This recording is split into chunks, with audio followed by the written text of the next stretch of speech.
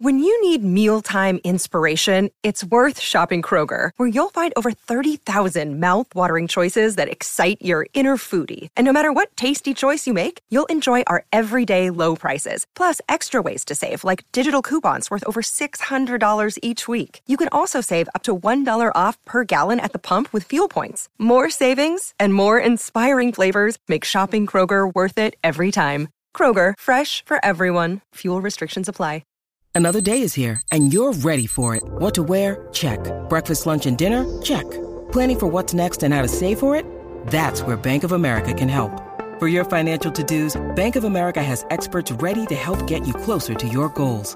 Get started at one of our local financial centers or 24/7 in our mobile banking app. Find a location near you at bankofamerica.com/talktous. What would you like the power to do? Mobile banking requires downloading the app and is only available for select devices. Message and data rates may apply. Bank of America N.A., member FDIC.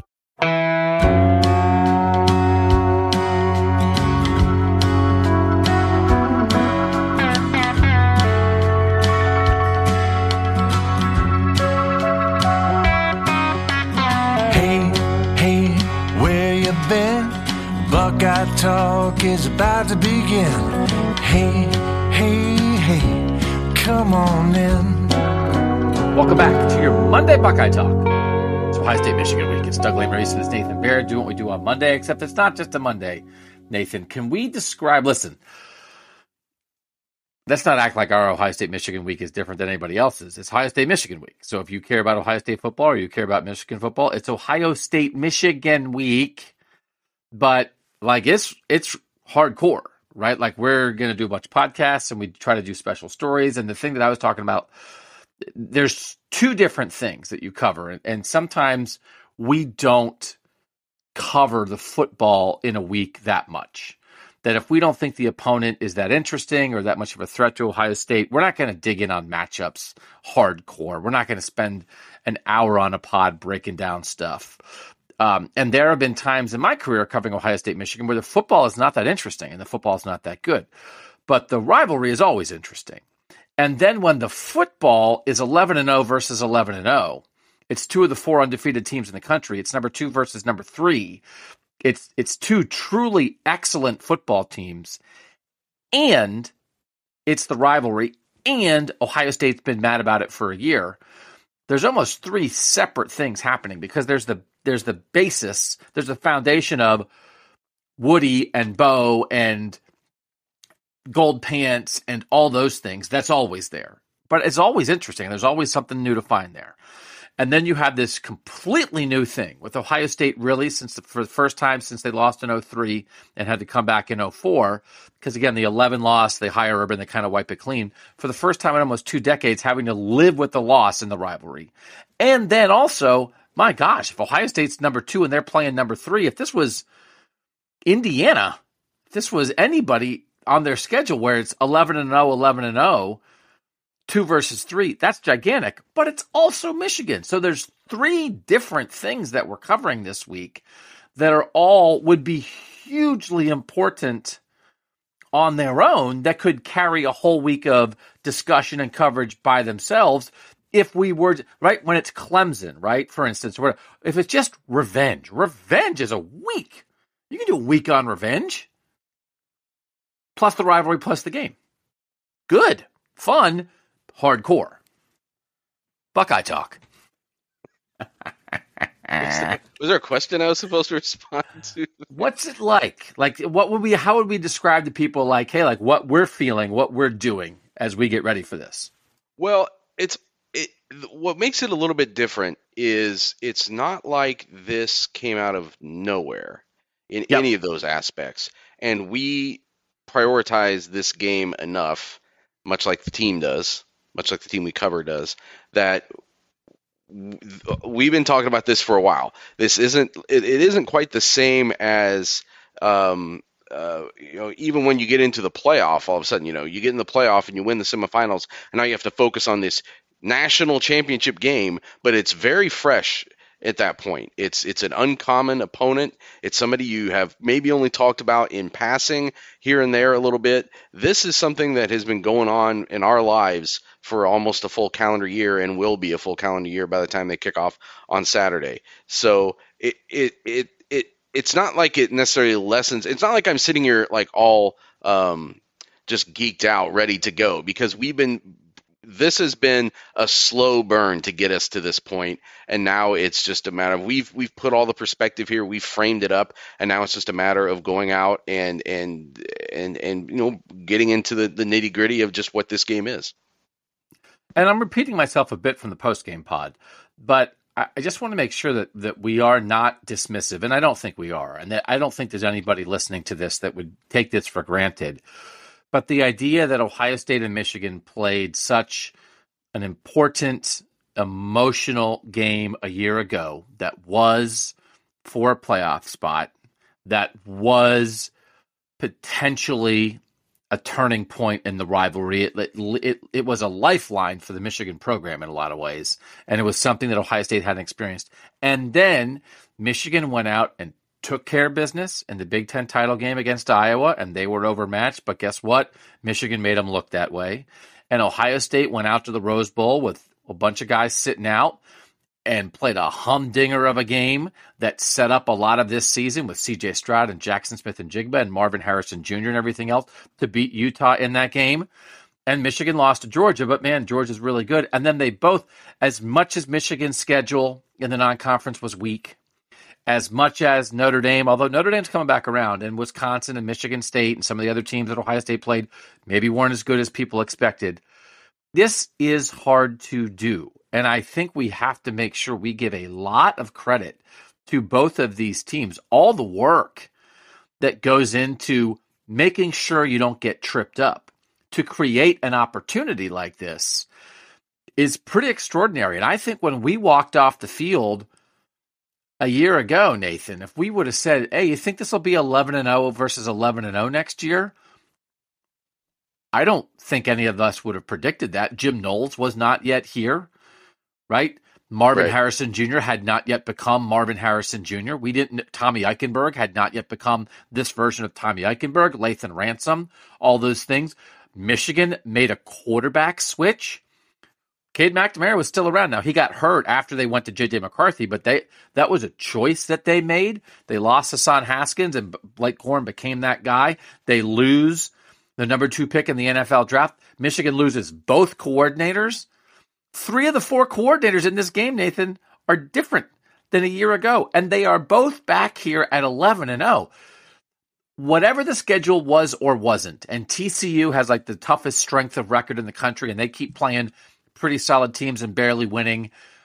But we have to appreciate the work that both Ohio State and Michigan put in to making this happen, because certainly late November a year ago, there was nothing about that we would have assumed. Well, listen, on the eve of this season, neither you or I picked Michigan to be 11-0, I don't think, at this point, right? I had certainly picked them to lose at least once. I'm pretty sure you did too. So, like, we even not even going a whole full year back, but right as the season was about to start, we didn't necessarily expect to see this. And I made this point today in a post that I wrote about my my AP ballot that was going up, and that I understand why fans bristle a little bit when you get pushed the way you do by Maryland. But I also, and I know this predated me, but I was obviously around the Big Ten at the time. Like, when you look back at the 2017 and 2018 Ohio State teams, it wasn't that those teams had no business being mentioned in conjunction with the playoff, but they ultimately had flaws that they couldn't get past, and that a team was able to exploit. A team very much not unlike Maryland and Illinois, the teams Ohio State and Michigan had to play yesterday in very hard-fought games, and found a way to win and move on. And I think we have to be careful not to make every game a referendum on whether a team has proven it's the best team in the country.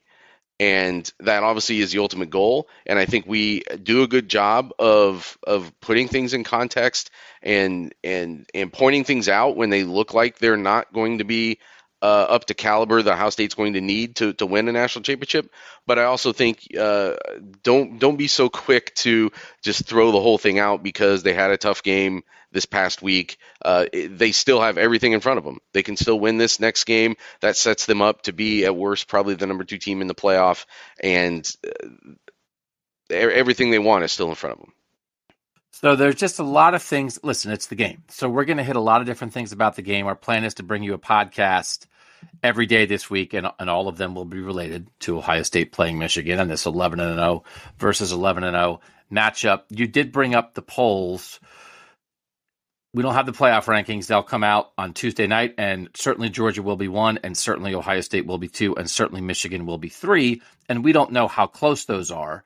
But when you look at the AP poll and the coaches poll, you can look at that. Nathan, Ohio State is convincingly ahead of Michigan.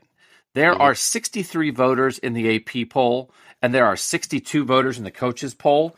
And in the two polls, Ohio State is 61 points ahead of Michigan in the AP poll, and they are 64 points ahead of Michigan in the coaches poll. So that's basically close enough. Everybody voting Ohio State second and everybody voting Michigan third, right? If it was, they could be only 30 points ahead. They're the number of voters ahead. Is it that clear in your mind? Like, as we think about these two teams, and this is 2 versus 3, just like it was in 2016, is it decisive that Ohio State is 2 and Michigan is 3? But as one of those 125 voters in the two polls combined, did you think about it? Did you have to sit down and think to yourself, who is number 2? I didn't have to think about it very hard because, again, as we've talked about many times, you're voting on the resume, and the Notre Dame game, I think, is a differentiator right now. A lot of the rest of this schedule is very similar. Michigan beat Penn State by more, but they got to play them at home, and so maybe that washes out more or less. And a lot of the other results of the common opponents are somewhat similar. Ohio State thumped Iowa by a lot, and but even like the Maryland results are pretty similar, except Ohio State had to go on the road and Michigan played them at home. That Notre Dame game alone, I think, is enough of a differentiator. And there are other performance things too that when you look at it, I would say I was almost closer. I gave more thought to whether TCU should be 3 than whether Michigan should be 2. And I think that makes sense. Just and I really do think if you're a resume voter, if you're a resume voter, you probably should have TCU second. If you're any pure hardcore resume voter who's like, take out the names, I just want to say who you played and who you beat. The number of teams between 15 and 35 that TCU has beaten is greater than what Ohio State and Michigan have done. But I think that's a good way of saying it. That is, I do think, did you feel that at all? I don't know if it's just when Michigan was at its best doing Michigan things, and especially maybe after the Northwestern game for Ohio State, did you feel any shift at all in the idea that maybe was there some kind of national perception of maybe Michigan's actually better? Or did you always feel like it was pretty solidly they are two very good teams, but Ohio State looks like the better team to the great majority of the people? Yeah, that's a great question. I mean, these results would tell you yes. But I think if you are just on social media and things, you can start to get maybe the other opinion that maybe there are some people out there who think that Michigan is maybe a little bit overlooked, and that at least they did, and maybe until the Illinois game, I think that might have quieted some of that. I mean, listen, the other differentiator here, if you're talking about just national esteem in the analysis that people have put on this, go back into the polls. Before Georgia beat Tennessee, Ohio State was getting about 12 to 15 number 1 votes, at least in the AP poll. I don't really actually look at the coaches poll that close each week, but I know that very consistently we're somewhere in that range. I can't remember what the high or low was, but somewhere around that number. And then the Georgia beats Tennessee, and since then Ohio State's had 1 number 1 vote, but Michigan has not had a number 1 vote all year. So that's to me, another way to look at how people at large see these teams, that there are people, a significant number of the voting bodies of these polls who have seen Ohio State as potentially the best team not that long ago, and nobody has ever voted Michigan that even once, at least in the AP poll this season. All right, quick break. When we come back, we're going to keep talking about this idea. There's a couple of specific things about these two teams, about the Big Ten and the teams around them, about how the playoff is sort of shaking out for these two teams I want to get into. We'll do it next on Buckeye Talk. Doug Lesmerises and Nathan Baird back on Buckeye Talk. We'd love to have you have a tech subscriber this week. We're adding people here and there. If you want to be involved, at this point, you would get, because it's a 2-week free trial, you'd get the Michigan game, and then you'd get the Big Ten championship game if Ohio State beats Michigan. You would get that coverage as well, all for free. You send a text to the number 614-350-3315. You'll get a link back to sign up. It's $3.99 a month, but you don't have to pay it because you just would type stop back to us before the 14 days are up, and then you don't get charged for anything. So like make a note to yourself, hey, type stop, and it's a freebie, and we'd love to have you. And we text out inside, and there's going to be a bunch of interviews with a bunch of Ohio State players on Tuesday. You get boom, boom, boom. All the things you need to know from them, from Ryan Day, Jim Knowles. We'd love to have you join us this week. Let's talk about the playoff thing a little bit, because you and I went pretty deep on it on one of these pods a couple weeks ago. The idea of both teams getting in. Tennessee losing is a huge deal for that, because when you're talking about a non-champ, it was like, well, there's already a good non-champ out there. And that non-champ has wins over LSU and Alabama, and Tennessee is now taking a second loss. Tennessee's out. This is very difficult. I don't want to really have a debate about how algorithms work or how different websites come up with formulas. But ESPN, their playoff percentages, right now, the chance to make the college football playoff, they have, and I guess this is a combination of like your path plus the expectation of, are you going to win the games that you have to win to make it happen? Georgia has a 97% chance to make the playoff. Ohio State is 93. Michigan is third at 73. TCU 54, Clemson 34, Alabama 15, USC 15, which only has to reflect the idea that this thing thinks that USC is going to lose one of its next two games to Notre Dame or in the Pac-12 championship game. And if that happens, USC is not going to get in. So this is just predicting USC to lose. Nathan, I still don't understand how Ohio State and Michigan can combined have like 165% chance to make the playoff. That's like a 2/3 chance that the loser gets in, which just seems high to me, even though we know Tennessee just lost. Can you just talk people through the realistic scenario that gets the loser of the game into the playoff? And maybe you can comment on whether 73% for Michigan seems a little high to you.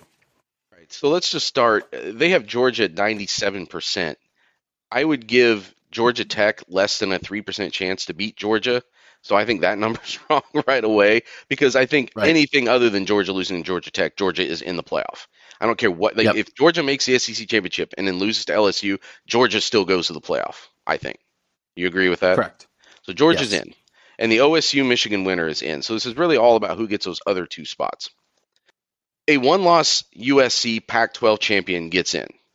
But USC right now has to play Notre Dame, which is rolling a little bit, and then has to turn around and play. Is it decided who they would play for sure yet? No, but I think Oregon has the edge. I think Oregon does have the edge. And I think people probably suspect that Oregon might actually just be a better team than USC. Possibly. So we'll see what happens there. I don't like the chances of USC going 2-0 the next two games, and obviously ESPN doesn't either. And then it's a matter of, but the real tricky thing is, I guess, the 2-loss LSU beating Georgia, and then now the SEC taking two spots.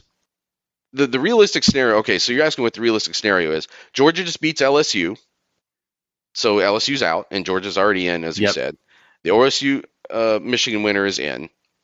Yep. And then you're dealing with a situation where even if USC wins and gets in, wins these next two games, wins a Pac-12 and is in as a one-loss Pac-12 champion, then it basically comes down to the Ohio State-Michigan loser against a one-loss Clemson ACC champion.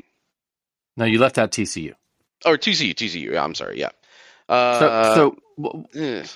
What it really is Georgia, the Ohio State-Michigan winner, I think you may as well assume TCU because TCU plays Iowa State this week. Even if they lose to Iowa State, they're going to go to the Big 12 championship game. And I do think TCU as a one-loss Big 12 champ is probably in. They're probably going to play Kansas State there. Yeah. I think so. If USC and TCU win out, it's going to be Georgia, the Ohio State Michigan winner, TCU, and USC. If USC loses one of the next two, and you assume the other three spots, the fourth spot is going to come down to the Ohio State Michigan loser and Clemson as the one-loss ACC champ if Clemson wins the ACC. That is where the rubber would meet the road. You would have to have USC lose, which you think is very possible, and so does ESPN. Who do you think would get in? This ESPN formula very much thinks it's the loser of Ohio State, Michigan. Do you think that if that's the choice, Clemson, because UNC's out of it, we would have had a guaranteed one-loss, potentially ACC champ, but North Carolina lost. So Clemson would have to win out to make it happen. And by the way, they're playing a South Carolina team that's got a little juice all of a sudden. But that very much could be the decision if USC loses. Who do you think gets in? Well, actually, Clemson or that loser? Those ESPN numbers suggest that they think that USC is going to lose, and that's what's going to maybe open the door, right? Because they have Clemson with an actually not that bad. They have more like what you said, like a 30%. No, right. Well, you have to assume USC losing, right? But they have TCU in, and then they have the Ohio State Michigan loser in ahead of Clemson.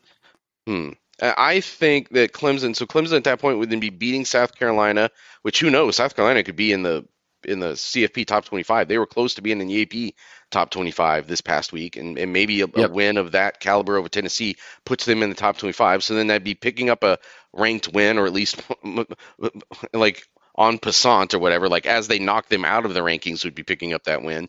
And then, so I think it's two different questions because of what we said before about the separation there is between Ohio State and Michigan. I suspect that it might be two different answers. That if Ohio State were to lose, their resume might still stack up better against a one-loss Clemson ACC champion.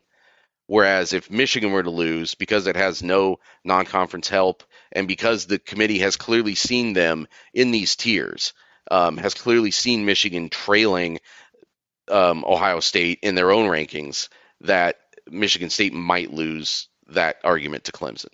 Because the committee has been pretty clear that at the beginning it was Georgia, Tennessee, and Ohio State were all considered at number one. And then Georgia beats Tennessee. And at that point, Georgia became the clear number one. But the committee has always been pretty clear that it thinks Ohio State is above Michigan. And then kind of also clear that it thinks Michigan is above Tennessee, or TCU, I'm sorry. So I do think the one other thing in there is that Notre Dame beat Clemson and Ohio State beat Notre Dame, which is a nice head-to-head if it would come down to not quite head-to-head, but that's a data point if it comes down to Ohio State versus Clemson. And that's not what anybody wants to be thinking about right now. If you want two Big Ten teams in, root for USC to lose one of the next two, and I think you got a pretty decent chance. I think you got a decent, like better than 50-50 chance. But I'm not quite as assuming. USC is kind of finding a way. And I think we did a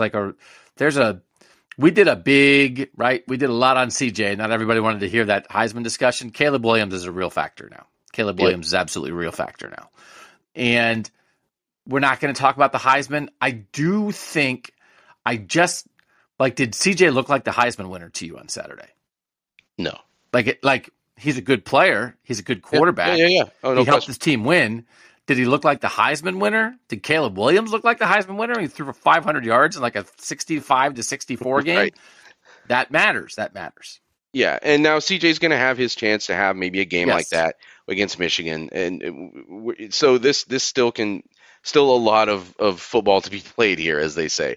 But it was funny. I happened to stay at the same hotel as Joey Kaufman from the Dispatch, who's a USC grad, used to cover USC, and we were having some of this discussion in the car on the way back to the city after the game.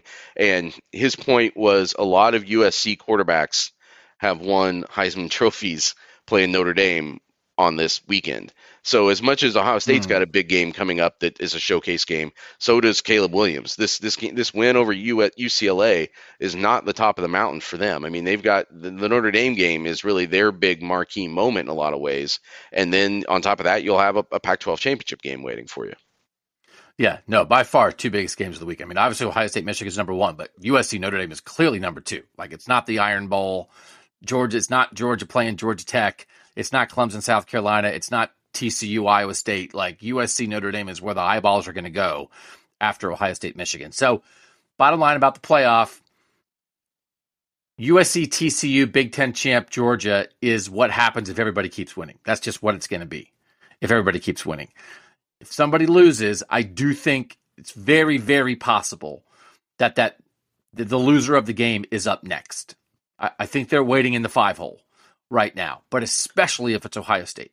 So one thing I do want to say about Clemson is, as much as that Notre Dame zombie win has helped Ohio State, Florida State has really come on and is getting some respect. Clemson won at Florida State. Clemson beat Louisville recently. Louisville is also a team that is like they're 7-4, but it's been a fairly tough schedule, and they might be a little bit better than that. So that's the other thing I'm kind of keeping an eye on, is like looking at the lower parts of these rankings as they come out the next couple weeks, because that's where the tiebreaker sometimes is going to be decided, like who got more of those wins. And again, especially if you're talking about Clemson, comparing them to Michigan, because Michigan has none of that. And at least Clemson can say, well, we won at Wake Forest. That's something. Like, what does Michigan counter with that it can't even say, well, we won at Wake Forest? And like, all that does matter, but I also sometimes think that like whether some team you beat in September slides into the rankings at number 24, like, is not that important, because I do think it helped. They said it helped Ohio State as soon as it happened with Notre Dame. Well, they said that, but it's like, it affects the rationale. I don't know how much it actually affects the vote, because I do think they still eye test it to some degree, which is not wrong. I think, like, if they just think Michigan's better than Clemson. Like, Michigan plays a really good competitive game against Ohio State, and I just think Michigan's better than Clemson. Like, Michigan is. Yeah. And we don't care, like, where Florida State or Wake Forest or whatever, who got to 8 wins. Like, that's not what it's about. We just think Michigan's better than Clemson. And Michigan's loss is better, and Clemson doesn't have, like, a super great win. I still think we could wind up in the same place. Okay, so we're playing a little bit loose here. Here's something I wanted to, like, kind of combine into one thing, which is, when you think about it, I tried to sketch out the top 5 teams in the Power 5 conferences, Nathan. And I just went by the polls, and it's hard. Like, not everybody has their power rankings out and stuff right now. And then I looked at like ESPN's power rankings, and they have like Alabama 3rd and TCU 18th. And I'm like, nope, that's not what I'm doing. That is not what this is about. Great. It's not Vegas. It's not, I don't know what. It's not based on recruiting rankings anymore. Let's be real. My theory is this, and it is that the Big Ten this year is the perfect conference for making a 4-team playoff, because we are having a conversation about the winner of this game. They're getting 11-0 and 11-0 end of the year. Neither team had to like super duper extend itself necessarily to get to this point, because there's like one other good team in the conference that they both beat, and Penn State's good, but Penn State's not great. It's a good, solid win in the teens, but I don't know that anybody was all that. I mean, again, Ohio State was trailing, taking the field 10 minutes to play, and then they scored 4 touchdowns in the final 10 minutes. We all know the deal. But there's not the depth of some of the other conferences, whereas, like, we're talking about, for instance, the Pac-12, right? It's like USC's on a razor's edge, one more loss, and the Pac-12 is not going to get anybody in. But this is, can I read the top 5 from each conference to you, and then we can have a discussion about this? Sure. Actually, I'm going to read it. Well, how should I read it? I'll read by the conferences real quick, and then I'll read them across, like all the number 1s, all the number 2s, all the number 4s, or whatever. Big Ten: Ohio State 1, Michigan 2, Penn State 3, Illinois 4, Iowa 5. That's my rough thing of those are the 5 best teams. Pac-12: USC 1, Oregon 2, Washington 3, Utah 4, UCLA 5. Big 12: TCU 1, Kansas State 2, Texas 3, Oklahoma State 4, Baylor 5. SEC: Georgia 1, LSU 2, Bama 3, Tennessee 4, Ole Miss 5. ACC, Clemson 1, Florida State 2, North Carolina 3, Louisville 4, Wake Forest 5. So the real comparison here, the Pac-12, Nathan, by the AP poll, has 5 teams in the top 17. And the Big Ten has 3 teams in the top 11, and their 4th team is 30th, and their 5th team is 31st. So, but Ohio State has 2 teams in the top 3, and the Pac-12's best team is at number 5. So USC is 5, Oregon 10, Washington 12, Utah 14, UCLA 17, Ohio State 2, Michigan 3, Penn State 11, Illinois 30, Iowa 31. Right now, you'd rather be the Big Ten, because that depth at the top only decreases your chances of having a playoff team. It doesn't guarantee you anything. But in a 12-team playoff, I think maybe you'd rather be the Pac-12. But if you would say, right now, who's the better conference? Wouldn't we say the Pac-12 is the better conference? Because the 5th best team, it's UCLA versus Iowa. The 4th best team is Utah versus Illinois. We like the Pac-12 there. USC can probably, and Oregon can probably give games to Ohio State and Michigan. How do we think about which conference is better when we have 2 situations like that? Well, it's just interesting that we're having this discussion because this year that's true. So many times in the past, I would say this hasn't been true, right? Oh no, the Pac-12 has sucked, but it's well, not just that comparison, but even the idea, it's not like the Big Ten's ever got 2 teams in before, or really even been on the precipice of getting 2 teams in before, right? It's that has always been exclusively the realm of the SEC to even think about getting 2 teams into the playoff. So it's interesting that this has unfolded the way it has this year. And really up until this week, you were talking about the SEC in the same breath because Tennessee looked like it was the one that had positioned itself. Okay, you have 1 loss, but it was to the number 1 team, the clear number 1 team on the road. That's going to get forgiven if a 4th spot opens up, right? You're just going to sneak right in there. And then they fall apart on Saturday night. So I definitely hear what you're saying. I do think, though, that – so what do you think, though, in a 12-team situation, is it going to just be about getting the most teams in, or is it going to be about advancement? Because the Big Ten does not want to be in football what the Big Ten is in basketball. And we've talked before how many teams I think the Big Ten would have had the most entries in a 12-team playoff if you had done it retroactive. I think they would have had even more than the SEC, at least over the first 7 years of it. But obviously not winning an abundance of national championships in that span. Well, but part of the question is just because you have a lower seeded team that gets in, does that mean they're not going to advance? Or is it that they're lower seeded because they've had more opportunities to lose and actually they're battle tested and they're actually better than you realize? Right. And in a 4-team playoff, they're not even getting in, but let them in a 12-team playoff as a 9 seed and all of a sudden they might have a chance to do something. I think that's for this year, that's the argument that the Pac-12 would be making. But if USC loses Notre Dame, they're not getting anybody in. But if there was a 12-team playoff, they might get 3 or 4 teams in, and I think you give everybody there a puncher's chip. Michael Penix, who wants to play Michael Penix in the playoff? He might throw for 400 yards. They have 5 teams, I think, that on a given Saturday can play with almost anybody, but they're not going to get a chance in a playoff because they have 2 or 3 losses.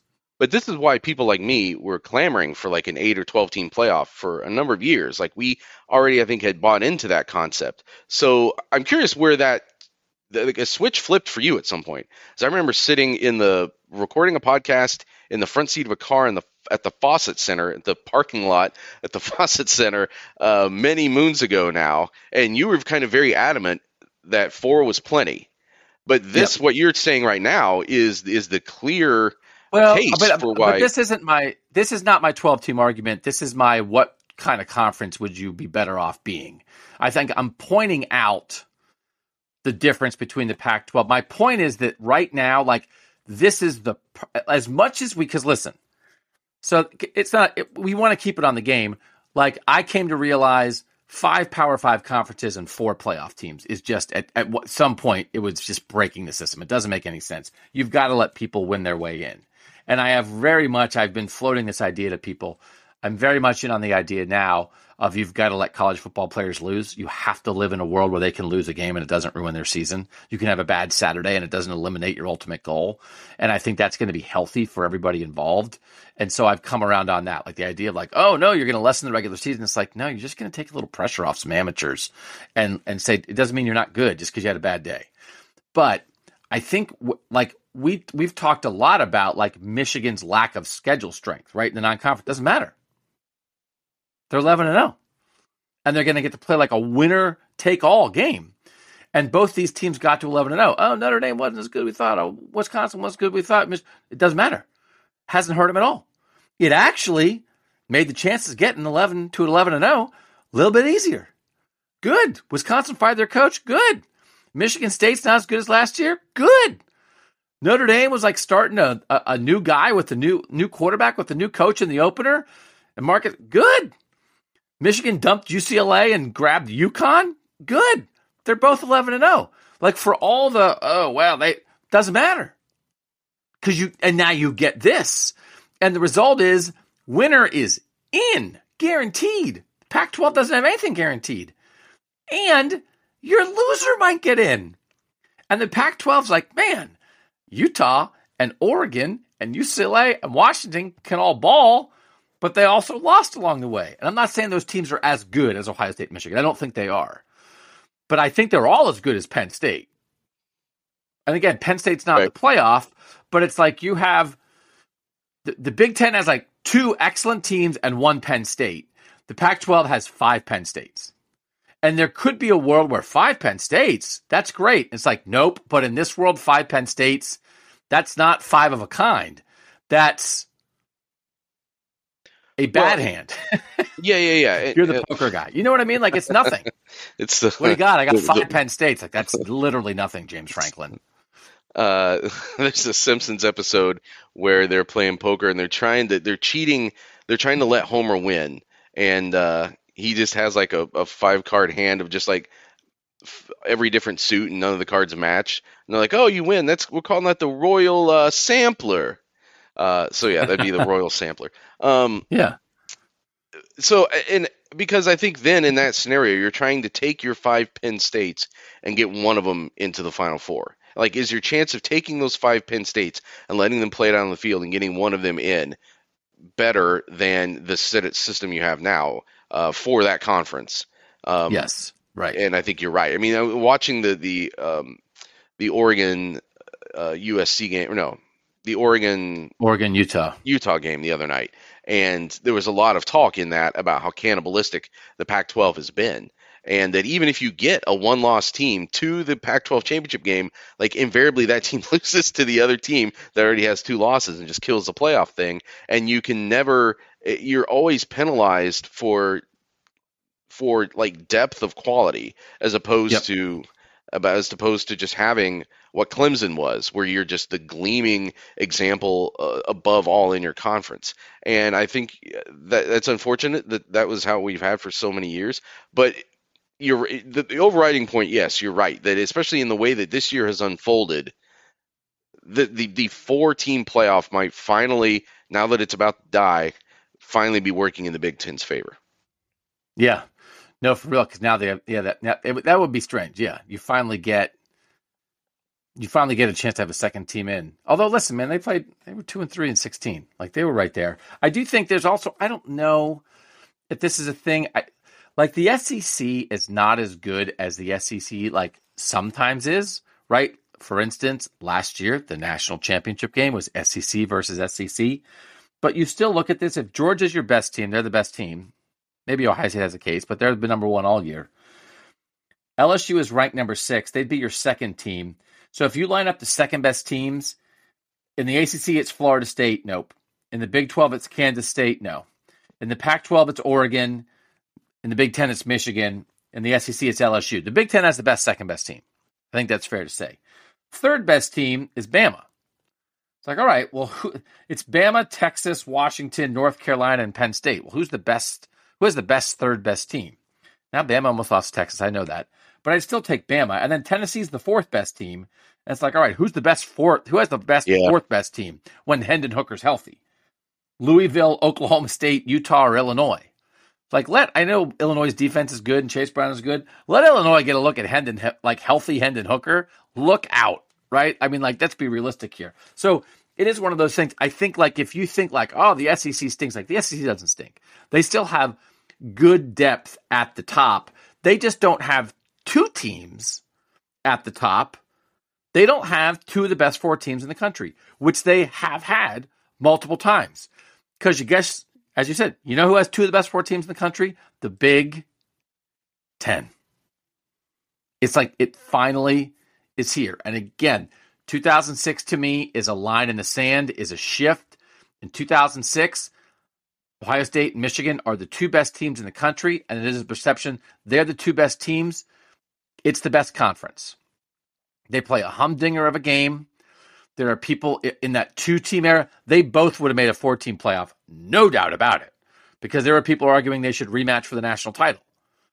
They play a humdinger of a game, and then Ohio State goes and loses to Florida, and thus begins the rise of the SEC. So now if we're back on the back end of that, right? This is not the fall of the SEC, but the College Football Survivor Show, Shahan Jeharaja and I, we've been talking around is it a changing of the guard? Is it not the end of Saban, but the rise of Kirby Smart? And maybe there's a little bit of a torch passing. And will Bama take a 15% step back? And what does that mean? But Nathan, the thing that I think, again, is this is what Ohio State fans have to wrap their head around. And it's a debate that I think is always split, maybe not evenly, but do you want Michigan to be good or not?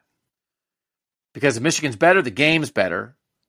But in your heart, do you actually want the game to be more likely that Ohio State wins it? And do you hate Michigan so much that you want them to be 0-12? Right? It's all these things. What do you want out of Michigan?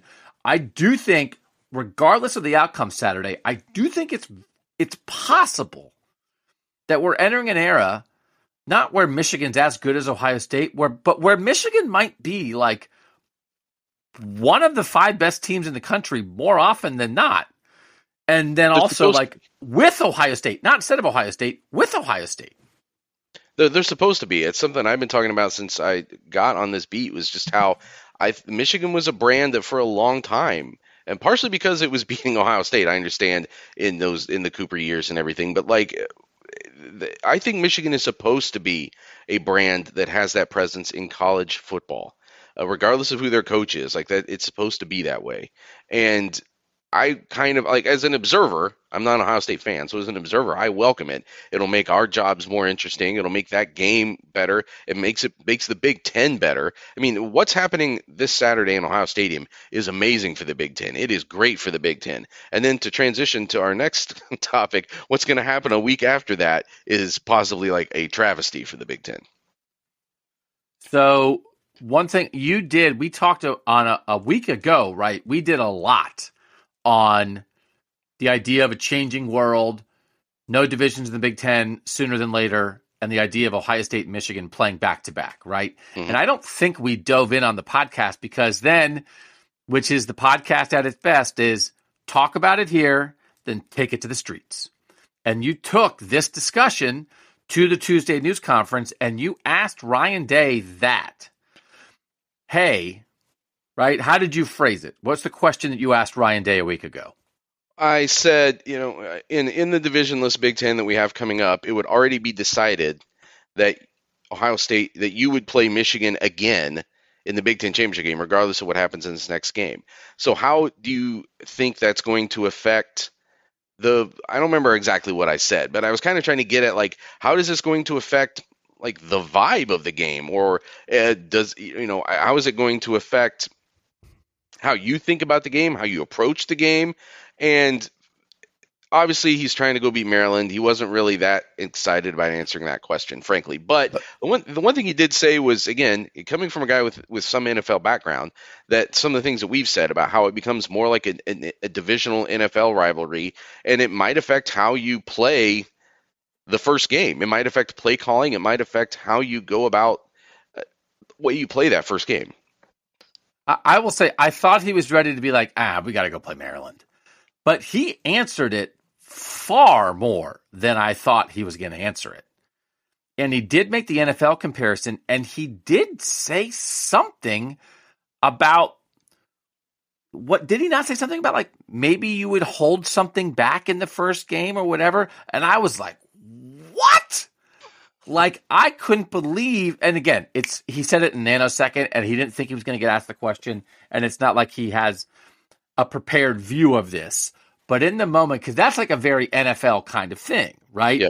Yep. But to me, because the thing that's interesting is to me right now, and we don't want to redo this whole discussion.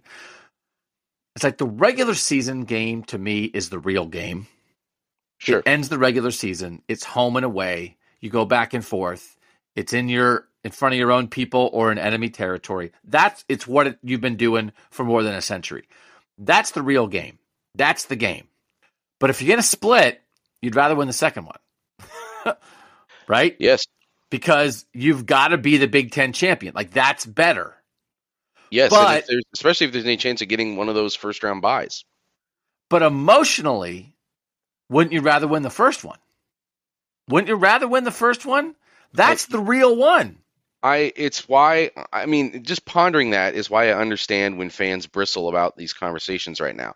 Because I think as a fan, that might break your brain a little bit to be like, there's no circumstances under which I want to lose the game. Like we have to beat Michigan in that last game on Thanksgiving weekend. We have to beat them.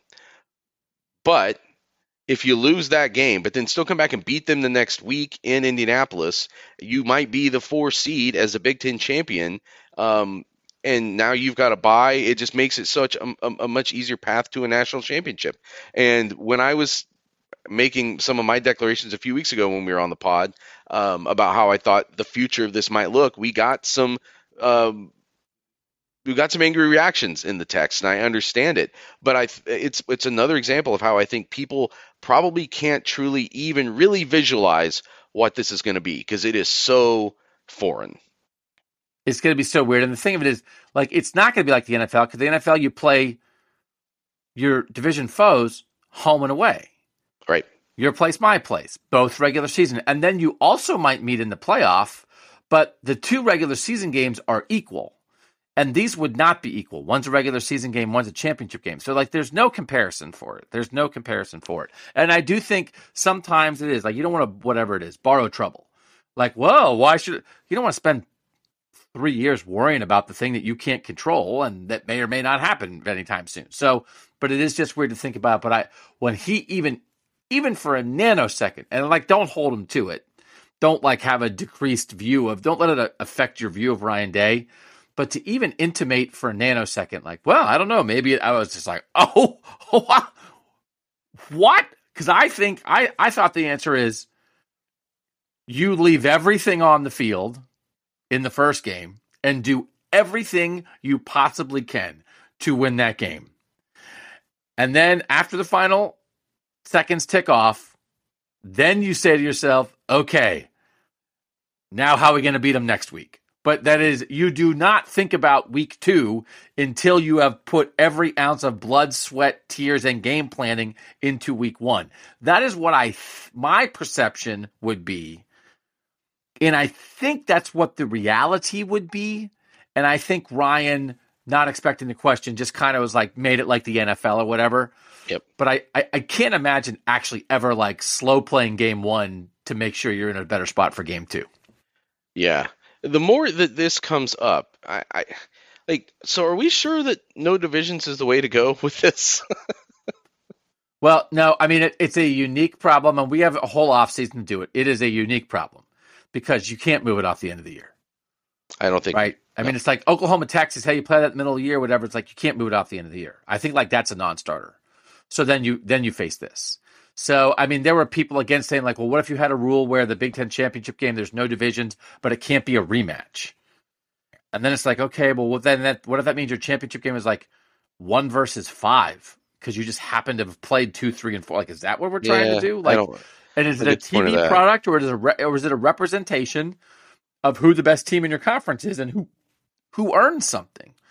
You know, I don't know. So, but I do think it is possible that you could get into a room deciding this and a version of this conversation breaks out and somebody at some point says something like just what you said, which is like, are we sure about this? Because if you just keep them on the same side and say they're on one side, it's going to be one or the other most of the time. That's it. It's a semifinal every year, but it's one and done. We're not doing it twice. And then everybody, whatever, USC and Penn, put anybody else on the other side you want to. But it's okay. And what you are agreeing to then is the idea of our two best teams are going to play each other. It just maybe won't be in the championship game. But they're going to decide something. They're going to decide a championship. It just might not be in the championship. Ohio State and Michigan decided the Big Ten championship last year. But then the winner just had to go play an exhibition game in Indianapolis. Right. For Dr. Pepper reasons. But it's not but really, what game decided the Big Ten championship? That's good. So you have to maybe be comfortable with the game that decides the conference championship not being the conference championship. But that might be better than doing it twice. I was thinking back to, we did this thing on the pod a few years ago now where people were sending in these fan fiction things about Doug Lesmerises the 17th covering college football in the future. Do you remember this? And yeah. I'm thinking ahead to the point where it's going to be do you remember how in 2042 and 2053 when Ohio State and Michigan played in the playoff semifinals both those years after playing on Thanksgiving weekend and meeting again in the Big Ten championship game? Because anytime Ohio State and Michigan play rematch for the Big Ten championship under this new divisionless scenario, they're both going to the playoff, right? That means they would both be the two best teams in the Big Ten, clearly going into that last game, and then still have the best record, and they're both making the playoff. So again, anytime they play twice, it's always going to be on the table that a third game is coming too. All right, so very quickly, in that Big Ten championship game, if Iowa beats Nebraska, that's on Friday, right? Yep. I think it's on Friday. It's a Black Friday game. If Iowa beats Nebraska, it's Iowa.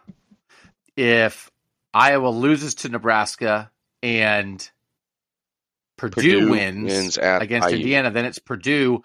I think if Iowa and Purdue both win, there's a scenario where there's a 5-way tie with teams that are at 5 and 4. I think that's right. That's possible. And so I don't know. Then they just set the whole. They just cancel. But I think Iowa has the 5-way tiebreaker. If they both win or if they both lose, you're saying? No, if they both lose. They both lose. I don't know. So anyway, there's a good chance it's Iowa. There's a very good chance it's Iowa, but there's a very non-zero chance that Iowa does not beat Nebraska. The Big Ten West, I never say die, man. And so that would be, again, it would just be a repeat of last year, though, right? That what Michigan did to Iowa in the Big Ten championship game a year ago. Yes.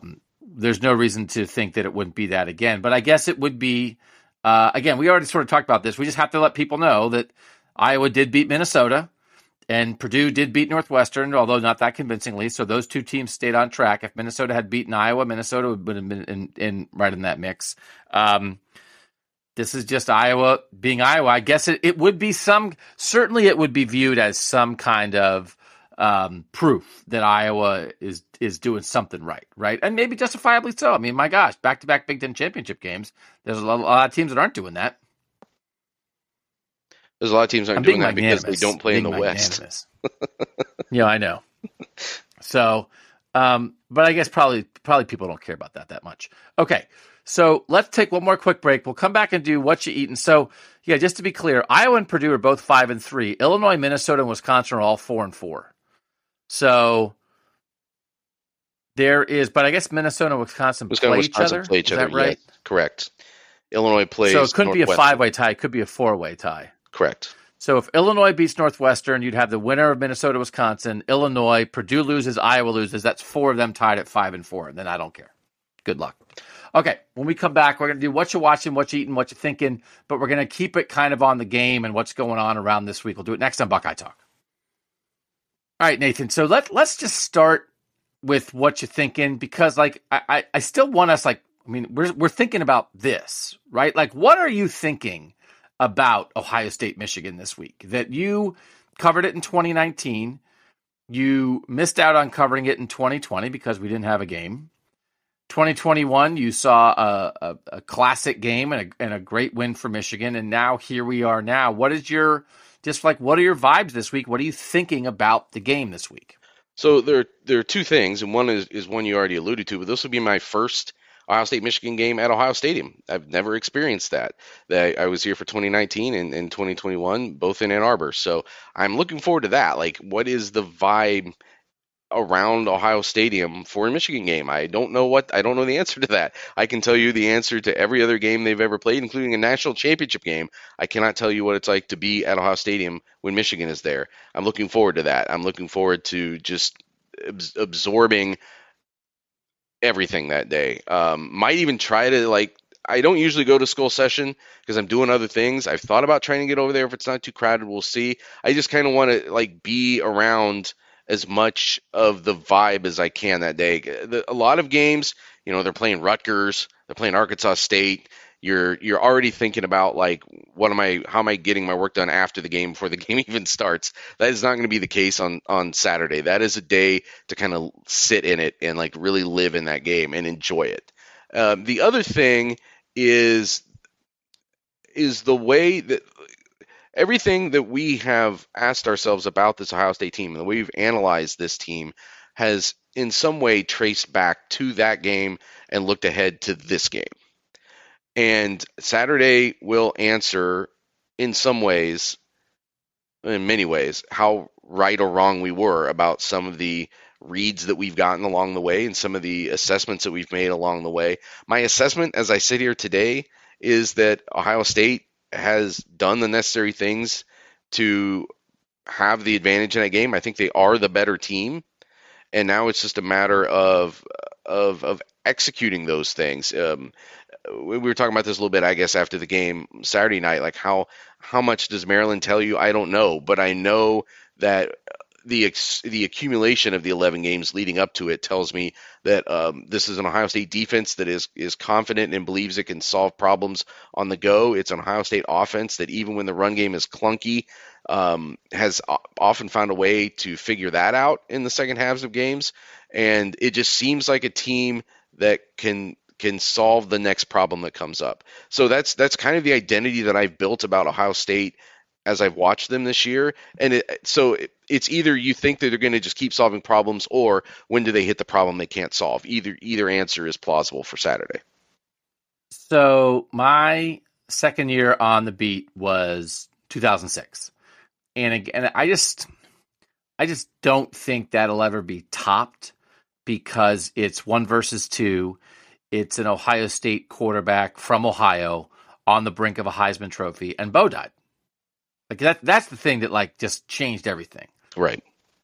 He is one of, if you did the legendary figures of the rivalry in 118 years, is Bo 2? Right? Maybe. I think Bo's probably 2, right? Woody's 1 and Bo's 2. I don't know. We're not doing that right now, but that's kind of an obvious thing to say. So for that to happen that week and everything around that, and that was still sort of we were well in the BCS, that kind of version of the playoff, but it wasn't. We didn't talk about the playoff quite in the same way that we talk about it now. It was just, there was a lot of it was still, I think, transitional in 06 of a regional sport transitioning into national, but it wasn't as far down that path as things are now. And so what you got then, right now, I think the combination of regional and national ramming into each other is leading us to talk about what if they play twice more, it's making our heads explode. 2006, the combination of regional and national, there was only positive to it. There was only upside to it because it still was regional first. It was still, this is Ohio State, this is Michigan, this is Tressel, this is Bo, this is all of that, right? And it was spectacular. It was in it. The game lived up to it, right? And Troy lived up to it, and Troy Smith wins the Heisman Trophy in that moment. And so I think it is an apt comparison for this game in a lot of ways, but this really, man, I almost should write this. This really is the national version of that, because that was an Ohio State team that had dominated its own backyard and was about to go out into the world and show that its way of doing things, even though it worked in 2002, spectacularly, memorably, obviously, worked in 2002. They were about to go out into the world and show that way of doing things was not going to work anymore. And it didn't work, and it led to some consternation at Ohio State, which then led to a change. So this goes back to our Kings of the North stuff right now. Like, now we have a decent idea that you think the Ohio State thing might work nationally, but you don't know if it's going to win on Saturday, which, again, is the whole point of Kings of the North, and that's the whole thing of the run game. It's the whole thing of short yardage. It's the whole thing of winning in November in the Big Ten. But then on top of that, that was an Ohio coach and an Ohio quarterback. And I don't know. I mean, like, that whole relationship of Jim Tressel and Troy Smith and the story of Ted Ginn Sr. and how Troy Smith got here and how Jim Tressel had that scholarship for him. And oh my gosh, versus Ryan Day and CJ Stroud, coast to coast, New Hampshire to California, last second offer. Didn't really know anything about Ohio State. Both of them came here because it was a good job. Because it's the best job you can get. What's the best job in college football? Be a head coach. Might be Ohio State.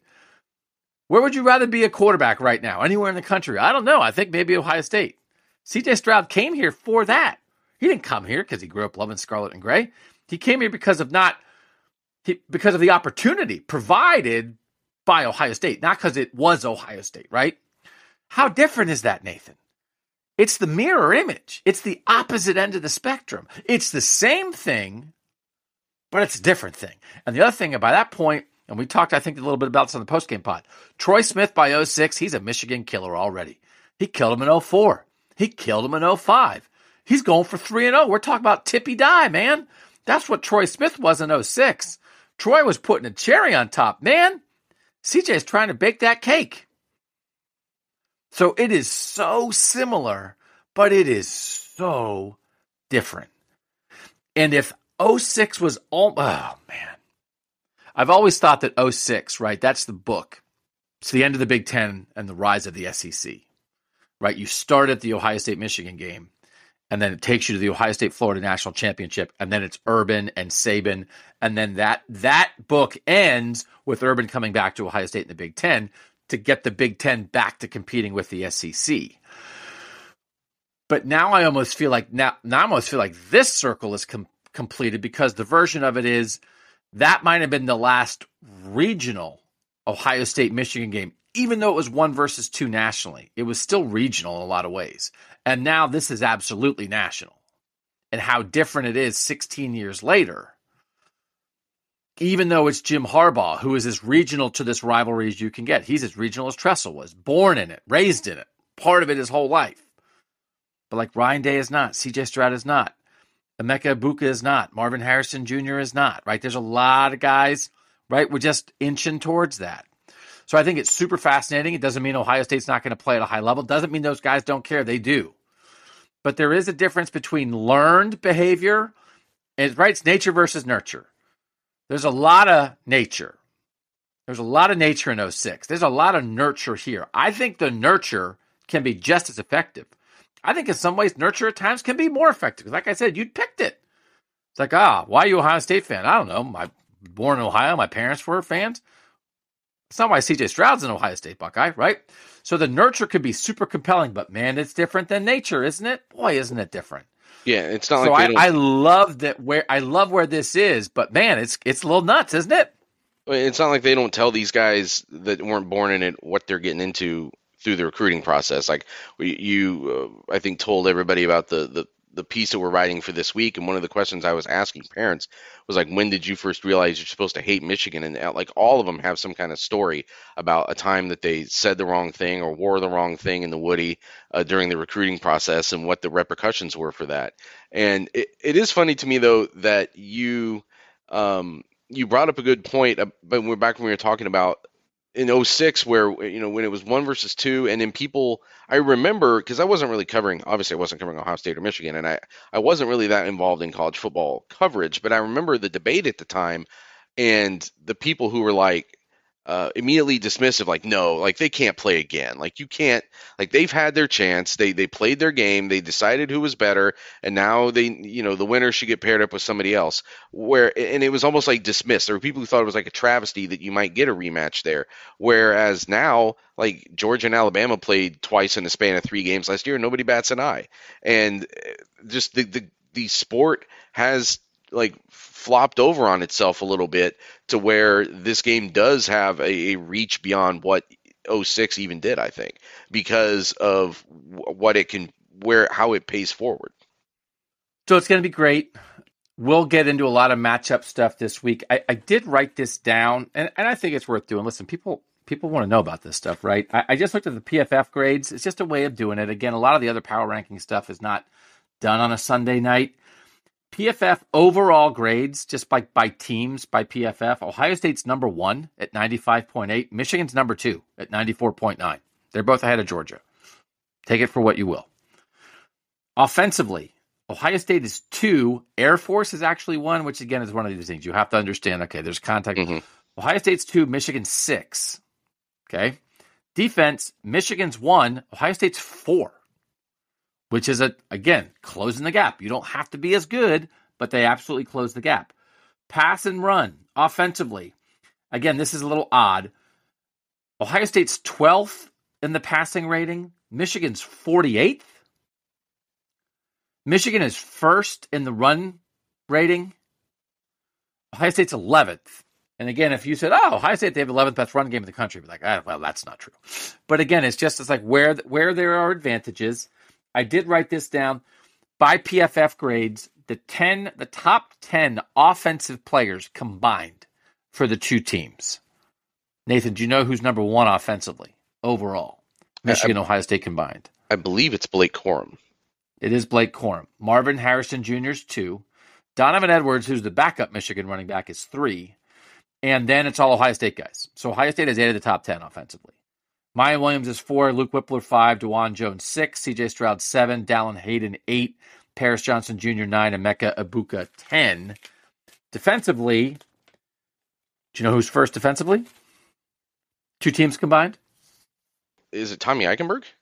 It is Tommy Eichenberg. For as good as Michigan's defense is, and again, I don't know, maybe it's the Ohio State guy and the Michigan guy doing the grade differently. I don't know. The top 4 defenders are Ohio State guys. By raw PFF numbers for the year. Eichenberg 1, Ronnie Hickman 2, Zach Harrison 3, Lathan Ransom 4. Lathan Ransom's tied for 4th with Mike Morris, the Michigan edge rusher. Mm-hmm. Will Johnson, who's a young corner for them, is 6th. And then Michigan guys, JJB is 9th. Tied for 10th is Tyleik Williams and Mike Hall Jr. So again, Michigan has a really good defense. There's some people who think there's some individual Ohio State defenders who are playing pretty well too. A lot at stake there, a lot at stake. It also is now, as people know, I don't know if people forgot, it's Thanksgiving this week. This is also, my wife was a turkey baby. So it's like, right, you're born around Thanksgiving, and so your whole life, it's like sometimes your birthday falls on Thanksgiving, sometimes it's the day before, sometimes it's the day after, whatever. You're constantly running up against Thanksgiving. But then little did she know that she also would become a Michigan Week woman. She was a Thanksgiving baby, and now she's a Michigan Week woman, which is just a thing that a husband says. It's like, I didn't get you any presents. It's Michigan Week. So she has come to understand that, but also it is her 50th birthday on Tuesday, which is not only Ohio State Michigan Week, it is interview day. Ohio State Michigan Week. So we are going to try to go out to dinner as a family on Wednesday, but it's chock full. It's chock full, man. But it's the worst thing she could have done. The only thing that would have complicated her life more than having her birthday around Thanksgiving is to marry an Ohio State or Michigan writer. So as I always say, when things like this come up, it's her fault for marrying me. It's not my fault. No. I didn't marry me. I am me. I think this is probably not the first time that's been said. Now, we have a similar thing, actually. Haley, my wife, her birthday is December 28th. So right after Christmas, and right at a time where if you cover Ohio State, you're probably either getting on a plane or you're already where you're supposed to be to cover the next game, whether it's a playoff semifinal, whether it's the Rose Bowl, whatever. So I don't think we've been in the same place for her birthday since I started covering this team. Maybe we were in 2020 because that schedule was messed up. I can't remember, but it's been a minute. So we have a similar thing that we have to deal with, and we try to figure it out best we can. There's people who like really care about their birthday, and there's people who don't. And she's one of those. She's more one of those people who really cares about her birthday. So I appreciate that, and I want to, you have to come up with something to like fill in for the void of you not being there, I guess to say. But the game has actually created another little tradition for our family, which is, when we bought this house with, more bedrooms than we need for just the two of us or whatever. Not that it's some kind of mansion, but we always kind of envisioned being able to like host everybody for Thanksgiving. And we do that, although everybody doesn't stay here. Most people actually prefer my parents, her parents would rather like stay in an Airbnb or whatever. But this has become like our hosting place for Thanksgiving, and it's because of the game. Because I can always say, realistically, like I don't have time to drive like 10 hours round trip this week to go anywhere. Like if you guys want to see us, and now if you want to come see the baby, you got to come here to Columbus on Thanksgiving. So it's become like last year we had even more people than we're going to have this year. Just a big spread, everybody here just stuffed into the house, cooking and eating and just hanging out and playing games and stuff. And it's because of the game, it's a better Thanksgiving than we would be having otherwise, because we'd probably be picking one family or the other and only getting like half of it. But now, because of Michigan and Ohio State, we are like ground zero for Thanksgiving in our respective immediate families, and it's awesome. Everybody comes together. Yeah, no, you can't leave. Like it's like whatever. It's like, well, we're not going anywhere. At least the writer's not. Maybe the rest of the family's going to go somewhere. So you will be having the whole clan. Yep. For a big Thanksgiving dinner. With the four of us, we don't have any people coming this year. We're just going to go out to a buffet, which is great. But I did get, when I was in DC, I stayed with at the Maryland game, I stayed with my sister, and then my mom came down. And so we had a Thanksgiving dinner Friday night before the game. We had like a Thanksgiving dinner because it was like, there's two of us, me and my sister, and then my mom. So like that side of the family got to do a Thanksgiving thing because they coincidentally played near my sister's house the week before Michigan. So I'm going to get two Thanksgiving dinners because I stuffed myself with Thanksgiving dinner already on Friday night. So that's lucky for me. All right, that's the what you eating part of it. Are you watching anything? Is there anything you watched? I mean, it's Ohio State Michigan week. Maybe not really allowed to watch anything. Yeah, and a travel week that cuts into what you can watch. I didn't really have anything. We started watching the show Blockbuster. Which is, I guess we've been watching it through Netflix. I'm a little bit annoyed. So it has some people in it that I think are fine. It just annoys me. Netflix had a documentary about the last Blockbuster, that legitimately, like the last Blockbuster video rental location that is still going, and it's in somewhere. I think it's in either Washington or Oregon. And this show is set in Michigan, which I assume is done just to get around having to pay anything towards the actual last Blockbuster that exists in Oregon or Washington. So that has been like a stumbling block for me to actually get into the show, but it's all right. The other thing, the watching thing, do you watch Bob's Burgers at all? I do. I love Bob's Burgers. Yeah. Because I do not watch it, but there's a movie, and it was on my Southwest flight, so I watched like 40 minutes of it. And I can't decide if I like it or not, but I might have to try to keep watching it to decide if I do. So I would say that it's one of those things where if you have never seen the show and don't have a frame of reference for the humor and for the characters, it might be tough to just sit down and watch the movie cold turkey. But I would encourage you to watch the show. I think the show is really funny and sweet and kind of has a good skewed sense of humor sometimes with the kids and everything. I really think Bob's Burgers is a lot of fun. And the other thing, I guess we have an interview that you did that is going to be on one of the podcasts this week with one of the producers of the new Ohio State Michigan documentary.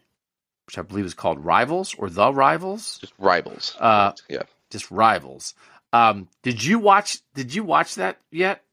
I watched the trailer in order to prepare for that interview, which I didn't, which I found out I was doing that day. Didn't have time to watch the whole show. I wasn't gonna say I didn't need to name anyone. No. I signed up to do it, and then I was like, Nathan, can you do it? You're like, yeah, I'll do it.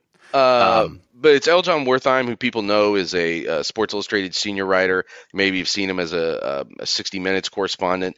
He's done some stuff with he's big into tennis, and that was actually kind of what led him to do this series. Was I think he had done some stuff with Federer and it's escaping me right now who the Rafael Nadal might have been Nadal and Federer, yeah, and in that rivalry, and that had kind of led him to explore these other rivalries. But J.K. Simmons, the Oscar-winning actor, people probably know, who is from Michigan but then grew up in Ohio. His dad was like a music teacher at Ohio State, I think, and is a huge Ohio State fan. He's the narrator of it, and for people, it's more about. It's not like a history book being recited of like, here was what the game was in 1951, and here's who won it these years, and here's who won it these years. It's more about the rivalry. It's more about the essence of an intense rivalry and what that's about and what that's like and why it has happened. Why, of all the rivalries in college sports, why did maybe it happen between Ohio State and Michigan in a way that it didn't happen to that extent in other places? So I'm actually looking forward to watching it. They're going to show it on BTN immediately after the game. So after the game on Saturday, you can switch over to BTN and watch this documentary special. Oh, it doesn't come out before the game? I think you might be able to. I know that it's showing on BTN after the game. I can't remember if it's showing. We'll have to. Yeah, we'll suss that out. But we'll let you know. But Stephen Means is in this documentary too. I'm not presenting that as a point in favor of watching or not watching. I'm just telling you. Eyes wide open. A Buckeye Talk member is in. Yeah, the documentary. He is in the documentary, as are some other recognizable Ohio State. Yes, Tim May definitely is in there. I recognize some of the Michigan reporters. Definitely a lot of personalities that people will know. Right. Not me. Just covered the team for 18 years. Not me. And I did because Jon Wertheim reached out to me. Or I'm sure he was tweeting, or DM'd me and was like, hey, we have this documentary coming out. Asked me to promote it, but didn't ask me to be in it. And I might have considered responding with something along the lines of get bent or cram it. I've covered the team for 18 years. You want me to promote it, but you don't want me to talk about it. You can cram it. I'll be honest. I pondered that message, and I may still send it. I actually may still send it at some point.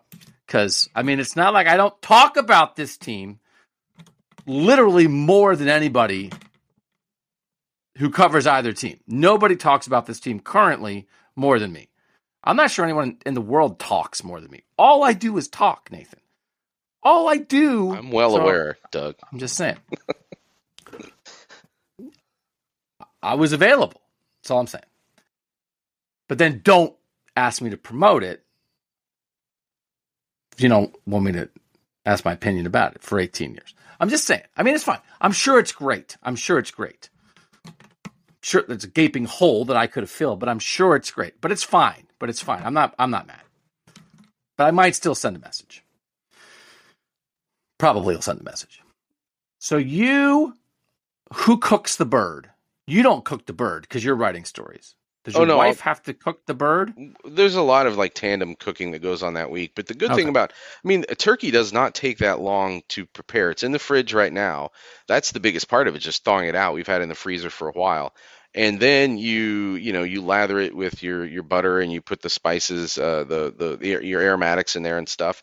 And then we actually have a big roaster and we just put it in that and it sits on the counter and roasts in that. You don't even have to put it in the oven, which frees up the oven for a lot of other things. So I'll be involved in helping prepare a lot of the food Wednesday into Thursday. And then just one last Thursday little tease. proper. Thursday proper was when we do a lot of cooking.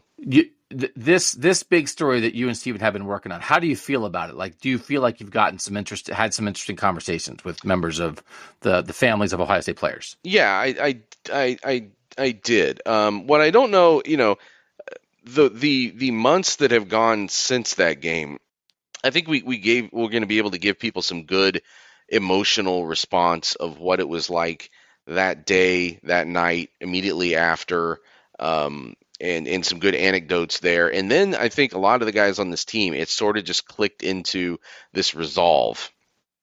And we're going to try to describe that the best we can too, as well, obviously. But it's almost like once the loss happened, it's not like it keeps on happening in new ways. You're just kind of dealing with it for the next year, and it motivates you. But the best stories, I think, are going to be from some of the things that happened that day, like what it was like even for the parents to be in that stadium. You're in the opposing stadium. And realize as that game is going on that, like, oh man, like they are losing. They're losing. They're going to lose. And now we are like sitting here as Ohio State parents in the losing stadium, and we're gonna have to go help our sons, basically. I think that was one of the other themes that came through this was like, well, what do you say then? Obviously, there's all sorts of mentors and coaches and people around these guys at all times. But as a parent, you have a great influence and a great responsibility. And so then what do you say to these guys in what is like probably for a lot of them like their most trying athletic moment to that point? Like how do you move forward? Like what's your advice? And we have some good anecdotes, I think, of those things too. All right. That'll be early this week. We will be doing a podcast on Tuesday, which we don't normally do in a typical week, but it's the week of Ohio State, Michigan, plus it's Thanksgiving week. So we'll have a Tuesday pod, we'll have a Wednesday pod, we'll have a Thursday pod, we'll have a Friday pod to get you ready for the coverage on Saturday for now. On behalf of Nathan Baird, I'm Doug Lesmerises, and that was Buckeye Talk.